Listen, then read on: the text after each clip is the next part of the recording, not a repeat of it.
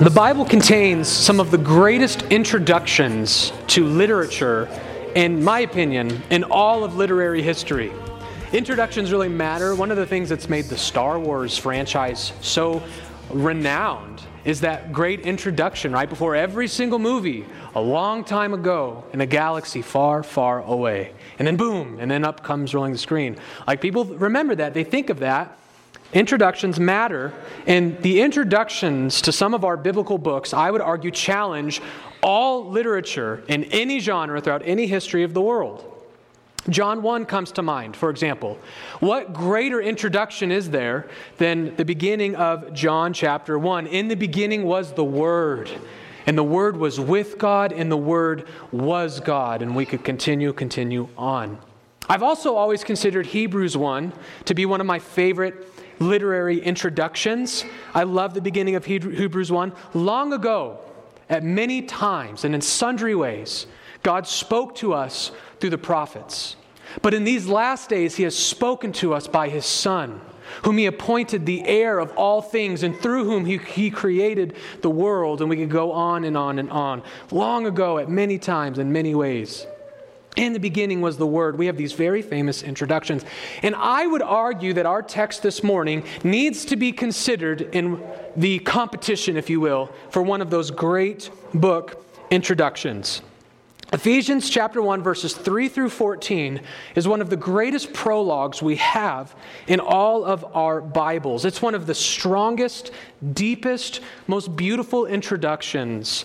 And it's a privilege that we have this morning to be able to hear it and to study it over the coming week. So would you please turn in your Bibles to Ephesians chapter 1, verses 3 through 14. And I'm going to do something that we haven't actually done here before, just as I've been thinking about the amazing introduction we have here and the privilege we have to hear the Word of God. I'm going to ask you to stand for the reading of the Word today. Would you please stand? Ephesians chapter 1, beginning in verse 3. If you would follow along, please, for these are the very words of God. Blessed be the God and Father of our Lord Jesus Christ, who has blessed us in Christ with every spiritual blessing in the heavenly places, even as He chose us in Him before the foundation of the world, that we should be holy and blameless before Him. In love, He predestined us for adoption to Himself as sons through Jesus Christ, according to the purpose of His will, to the praise of His glorious grace, with which He has blessed us in the Beloved. In Him we have redemption through His blood, the forgiveness of our trespasses, according to the riches of His grace, which He lavished upon us in all wisdom and insight, making known to us the mystery of His will, according to His purpose, which He set forth in Christ as a plan for the fullness of time, to unite all things in Him, things in heaven and things on earth. In Him we have obtained an inheritance, having been predestined according to the purpose of Him who works all things according to the counsel of His will, so that we who were the first to hope in Christ might be to the praise of His glory. In Him you also, when you heard the word of truth, the gospel of your salvation, and believed in Him, were sealed with the promised Holy Spirit, who is the guarantee of our inheritance until we acquire possession of it to the praise of His glory. This bars the reading of God's Word. Please be seated.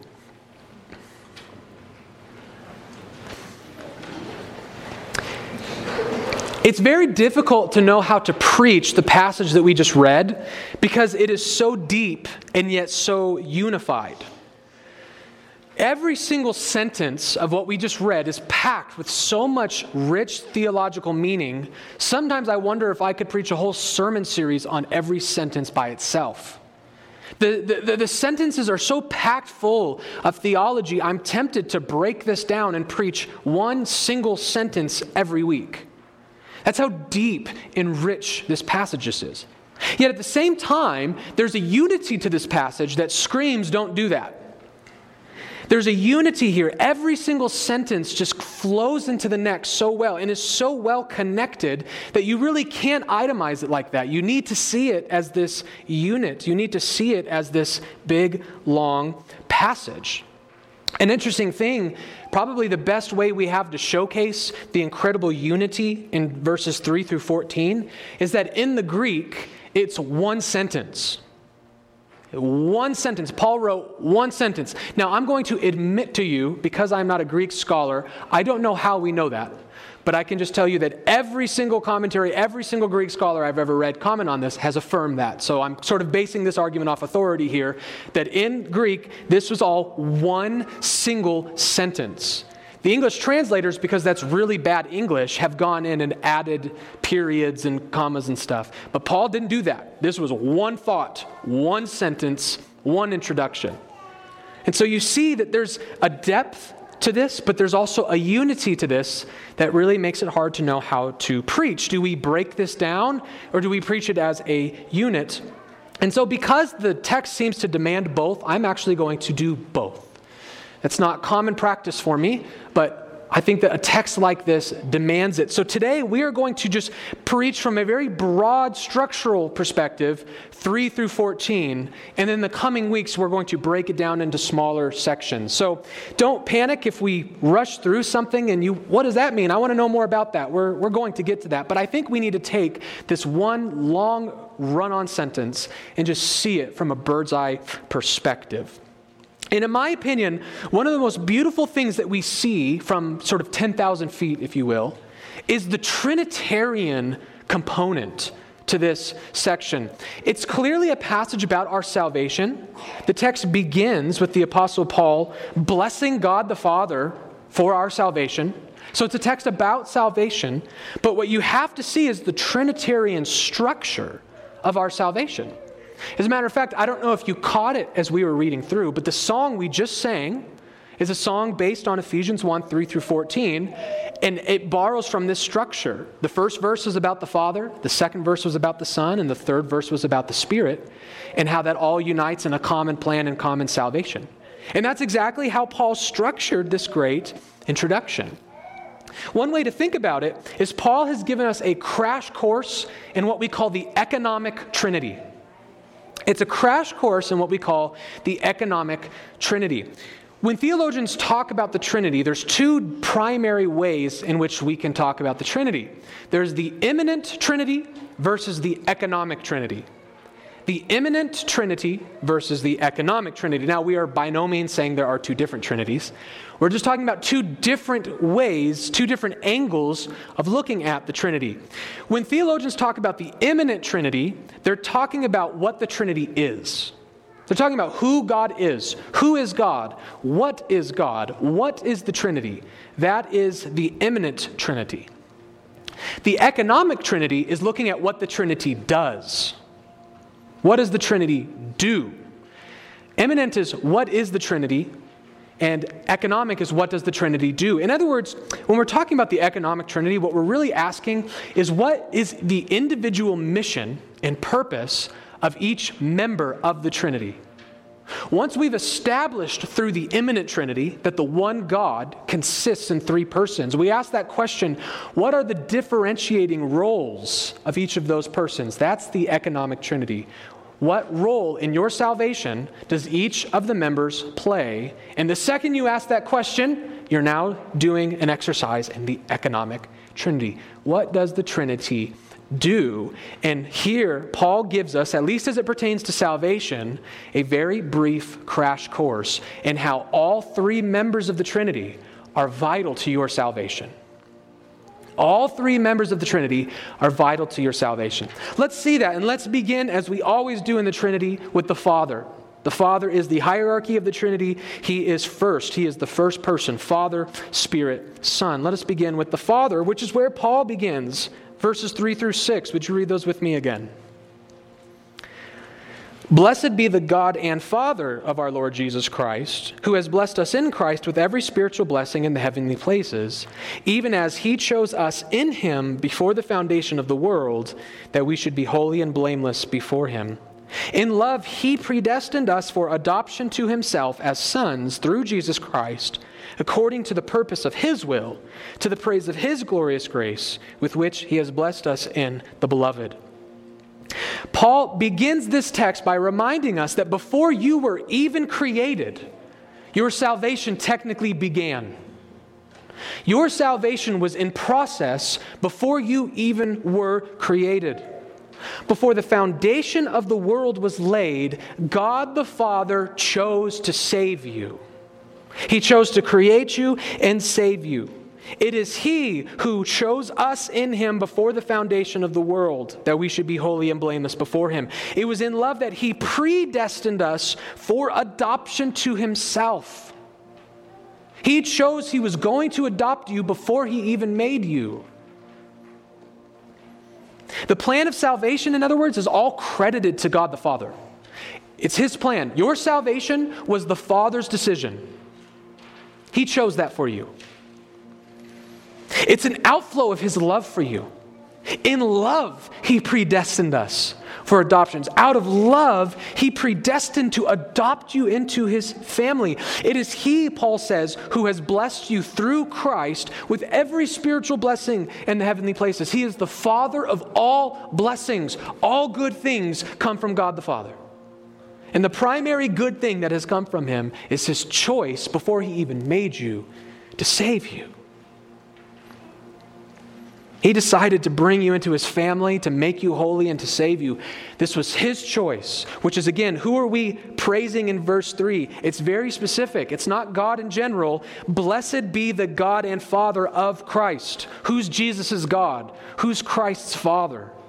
The Father. The Father chose to save you. One of the reasons why you're saved is because God the Father loved you and chose you. That's a vital role that He plays in your salvation.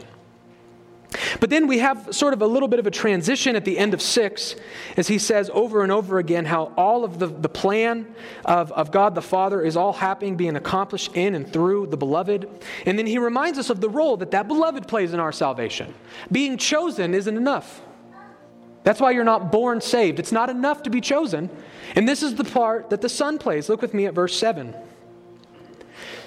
Referring back to the beloved, who is Jesus in the end of verse 6, verse 7 says this, "In Him we have redemption through His blood, the forgiveness of our trespasses according to the riches of His grace." Our redemption comes through the blood of Christ. Jesus' role in your salvation is to redeem you. He's the one who purchases your soul. He's the one who pays the price for your soul. He's the one who washed your sins away. He is your Redeemer. He spilled His blood for you. The Father did not die for you. The Holy Spirit did not die for you. It was the second person of the Trinity, the Son of God, who alone took on flesh, stood in your place, and purchased you at such a great price. His own life. Jesus Christ laid down His life for your salvation. That's His role. You see, without a payment for sins, God's predestining plan would be thwarted. God's justice could never allow Himself to adopt you if you were a rebellious sinner. The only way for God's plan of predestination to actually take place is if someone deals with your sins, and that's what Christ Jesus did. You see, it was out of love and submission to His Father that He helped accomplish the plan of His Father by dealing with your sins and making you adoptable. You are not saved by God's choice alone. You are saved by the death, burial, and resurrection of Jesus Christ. He is the one who has dealt with your sin and fixed your broken nature. He has restored your nature.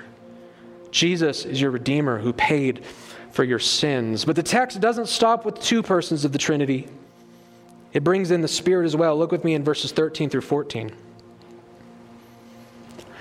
"In Him you also, when you heard the word of truth, the gospel of your salvation, and believed in Him, were sealed with the promised Holy Spirit, who is the guarantee of our inheritance until we acquire possession of it, to the praise of His glory." Now, we know from many other texts in the Bible what roles the Spirit plays in our salvation. We're told in Scripture that He opens up our eyes to the gospel, that He's the one who applies the redemptive work of Christ to us. He's the one who empowers us to perseverance and godliness. But here, Paul focuses specifically on the Spirit's role as a seal and guarantee. He is a seal and guarantee. The Spirit seals us and provides us with the hope of God's promise. The Spirit is the one who gives us the assurance that we actually are redeemed, that we actually are adopted. The Spirit is God's proof and vindication to you that you're elect, that you're redeemed, and that an inheritance is coming to you. And that's why he also serves as your guarantee. If you have the Spirit, your inheritance is guaranteed. It's God's down payment, his promise to you. You see, it is the Spirit who gives us an objective hope, an assurance that we belong to God, that we are redeemed by God. By the way, you see this all throughout the book of Acts.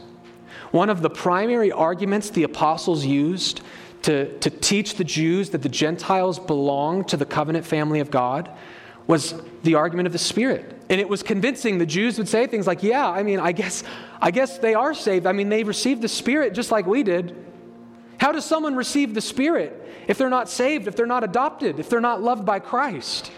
The Spirit is our proof and vindication, our seal that yes, I'm a child of God. I belong to him. This is the focus of our passage. The role the Trinity plays in accomplishing the plan of salvation for the Christian church. And that's why our primary takeaway from this passage when we see it as a whole is this. This is the thesis, the summary statement I would give from verse 3 to 14. This is what I want you to take away from today's sermon. Your salvation is accomplished by the triune God. Your salvation is accomplished by the triune God. And now that we have seen this in the text, we have seen our triune salvation, the economic Trinity, how every member of the Trinity plays a vital and important role in our salvation. We've established that we are saved by a triune God. I want us to take away 3 inferences from this.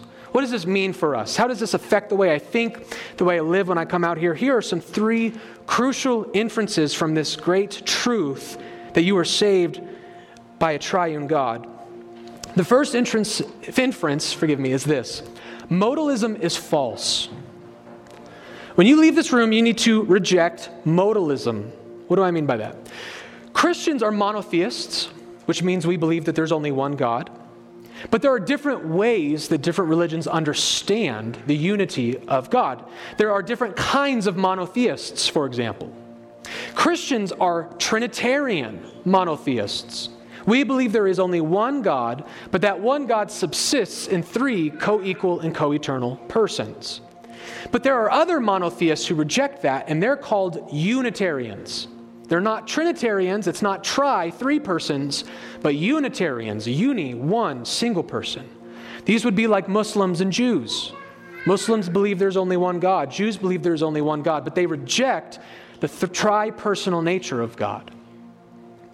Christians are Trinitarians, not Unitarians, and most Unitarians reject the Bible outright. If you meet a Unitarian, very often they just reject the Bible, they reject Christianity, because they at least have the decency and honesty to admit that the Bible is not a Unitarian book. But the problem is there is a group, and unfortunately in America it's a prominent group, of Unitarians who try to take on the Christian label. They say they believe the Bible, they say they're Bible-believing Christians, but they deny the Trinity and they affirm a Unitarian understanding of God in the Bible, and they are today known as modalists. Historically, they were called Sabellians. This worldview was denounced by the Christian church hundreds of years ago of the followers of Sabellius, but it has reincarnated, if you will, today under the name of modalism. And modalists maintain that there is only one person in the one being of God, but that this one single person will sometimes manifest in different forms or different modes. And that's where the name modalism comes from. So they see that there's only one person in God, but sometimes that one person puts on his father hat. And then he takes it off, and then sometimes he puts on his son hat. And then he takes it off, and then sometimes he puts on his spirit hat. So there's one God, one person, but he is sometimes the Father, sometimes the Son, and sometimes the Spirit. So they would say the Spirit is God, the Son is God, the Father is God, but what they mean by that is there's only one person who is playing different roles. Typically, a modalist will give you an analogy, something like this. I am one individual being, and I'm also one person. I'm not like God. I'm not Trinitarian. I'm Unitarian. I'm one person. But I have different roles to play in my life. For example, I'm a pastor, but I'm also a husband, and I'm also a father. So sometimes I'm Father Colin, sometimes I'm Pastor Colin, and sometimes I am husband Colin. But there's only one person who's taking on these different roles. That's the modalistic view of God. There's one God who sometimes is the Father, who sometimes is the Son, who sometimes is the Spirit. And now that we've established that definition, I hope you see that you cannot read Ephesians 1 that way. You simply cannot read verses 3 through 14 with modalistic presuppositions. The persons here are interacting together and yet are distinguished from each other in very, very important ways. I mean, read verse 3 with me again. Blessed be who? The God and Father of our Lord Jesus Christ. How can this be the case if there's no way of distinguishing between Father and Son? Maybe the better question to ask is, how can a father be his own son? Is God the Father also his own son? No. Ephesians 3 says there is some kind of distinction between father and son. The Son has a father. That's why we call him Son and we call the Father Father. There's a distinction to be made between these two, and they interact together just like a father and son interact together. So it's not like in history he was once a father and now he's a son, but they are together, father and son. The same goes for the Spirit in verse 13. In him, in Christ, you also, when you heard the word of truth, the gospel of your salvation, and believed in Christ, were sealed with the promised Holy Spirit. So again, we have a distinction being made between the person you believe in and the person who seals you. You cannot read Ephesians 1 modalistically. Ephesians 1 can only be read Trinitarian. And so a Trinitarian salvation means just that. What's the inference? That our God is triune. So reject non-Trinitarian views of God. That's our first inference. Here's our second inference. What's one of the ways your mind can be changed in your understanding of your religion now that we have established that we are saved by the triune God? Here's a second inference. God has a plan for the world. Believe it or not, these two things follow. These two things connect. You are saved by the triune God. A consequence of that is that God has a plan for the whole world. That sounds like they don't fit together, but they do. There's a very logical connection here. You see, that our salvation requires the entire Trinity reveals that it's eternal. Now, I'm not saying you are eternally saved. I'm not saying that. I'm not saying you were born saved. You were not born saved. You were born a child of wrath. But the plan of salvation has always been in the eternal mind of God. So God's plan for salvation is an eternal plan that has always existed along with the all-knowing, eternal God. So whenever we see salvation playing out in history, as God continues to grow his church and save his church, we know now what's going on. That God is merely accomplishing in time what he decided to accomplish outside of time beforehand. We are seeing the eternal plan of God play out in time. A Trinitarian salvation teaches us that God is executing a plan. He's not shooting from the hip. He's not rolling with the punches. He's not making adjustments on the fly. Our Trinitarian salvation is proof that God is in control of human history. By the way, if you think that I'm making a logical leap here, I want to show you Paul makes this very connection. Paul says as much. Look at how he concludes in verse 11, but let's begin in verse 9 through 11. See the way Paul begins by talking about the salvation of the church. God who has blessed us in Christ with spiritual blessings, predestined us. In him we have redemption. The whole first part of the passage is about salvation of the church, but then he immediately moves on to this much broader plan for human history. Verse 9, making known to us the mystery of his will according to his purpose which he set forth in Christ as a plan for the fullness of time to unite all things in him, things in heaven and things on earth. In him we have obtained an inheritance, having been predestined according to the purpose of him who works all things according to the counsel of his will. He works all things according to the counsel of his will. What Paul is telling us here is that the salvation of the Christian church is only a large and important part of God's ultimate plan for all of human history. God doesn't just have a plan for the church and then he just leaves the world to do. I don't know what the world's going to do. We'll see what happens with the rest of them. I got a plan for this people. I've got a plan for this group, but who knows what's going to happen to the rest of them? No, the plan of the church is a key component of God's plan to unite all things together in Christ, to work all things after the counsel of his will. All things exist to unfold in the glory of God through his Son, Jesus Christ. In other words, Paul is answering this big philosophical question. Why are we here? Why is there something rather than nothing? I saw a clip just the other day. It's an old clip. I don't know why it got recycled again, but an old clip of a comedian, Ricky Gervais, on a talk show host. And the talk show host had asked, because he's a famous atheist, right? Why is there something rather than nothing? Why are we here? What's the purpose? Well, we have a broad answer to that question. This might not give you all the specifics you're looking for, but Paul has an answer to that question. We are all here as part of a plan for the fullness of time to unite all things in Christ. We have been predestined according to the purpose of him who works all things according to the counsel of his will. You exist to bring glory to God. That's why you're here. All things exist to, in some way, shape, or form, oftentimes beyond our comprehension, to bring glory to God. And this all is the inference Paul has drawn from a Trinitarian salvation. That our salvation is part of a plan according to him who has a plan for all things, not just you. He has a plan for all things. He leaves nothing to chance. He leaves nothing to the freedom of men to decide for him, but he holds the reins of the universe and he is steering it where he wants it to go, and that direction is toward the exaltation of his Son. God is leading this historical horse right to the exaltation of Christ Jesus, the Lord.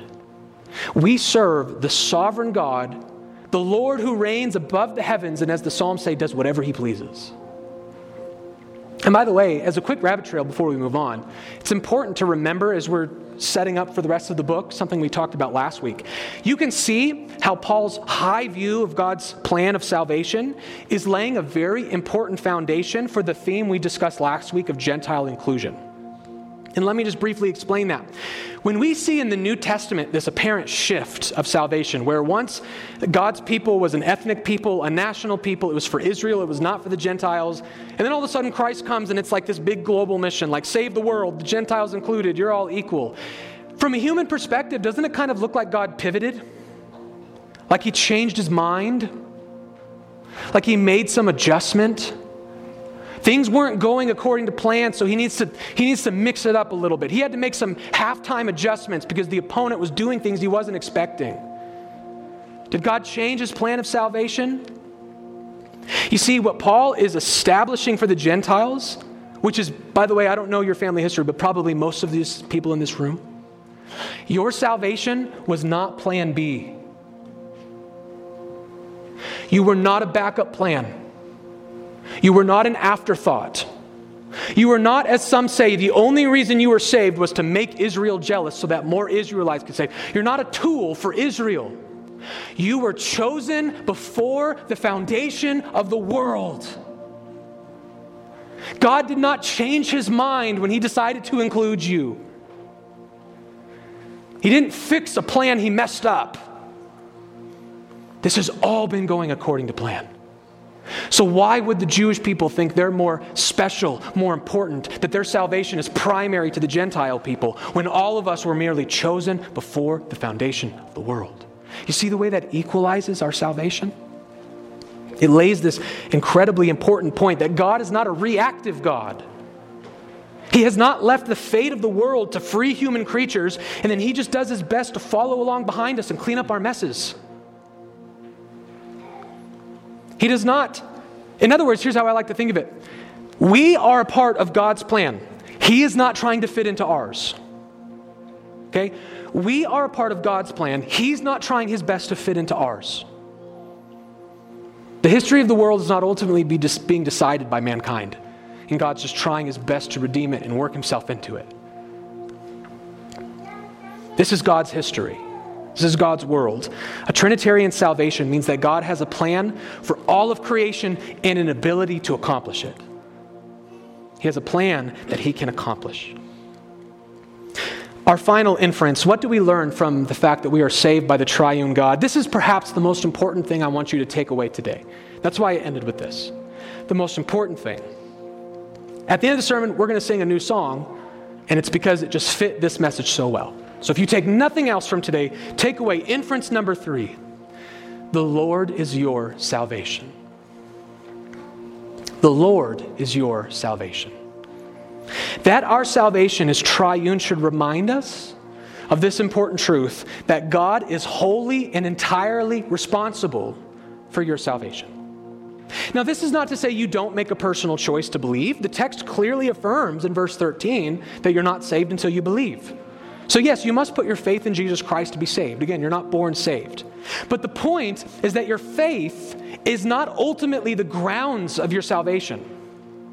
God does not save you because of your faith.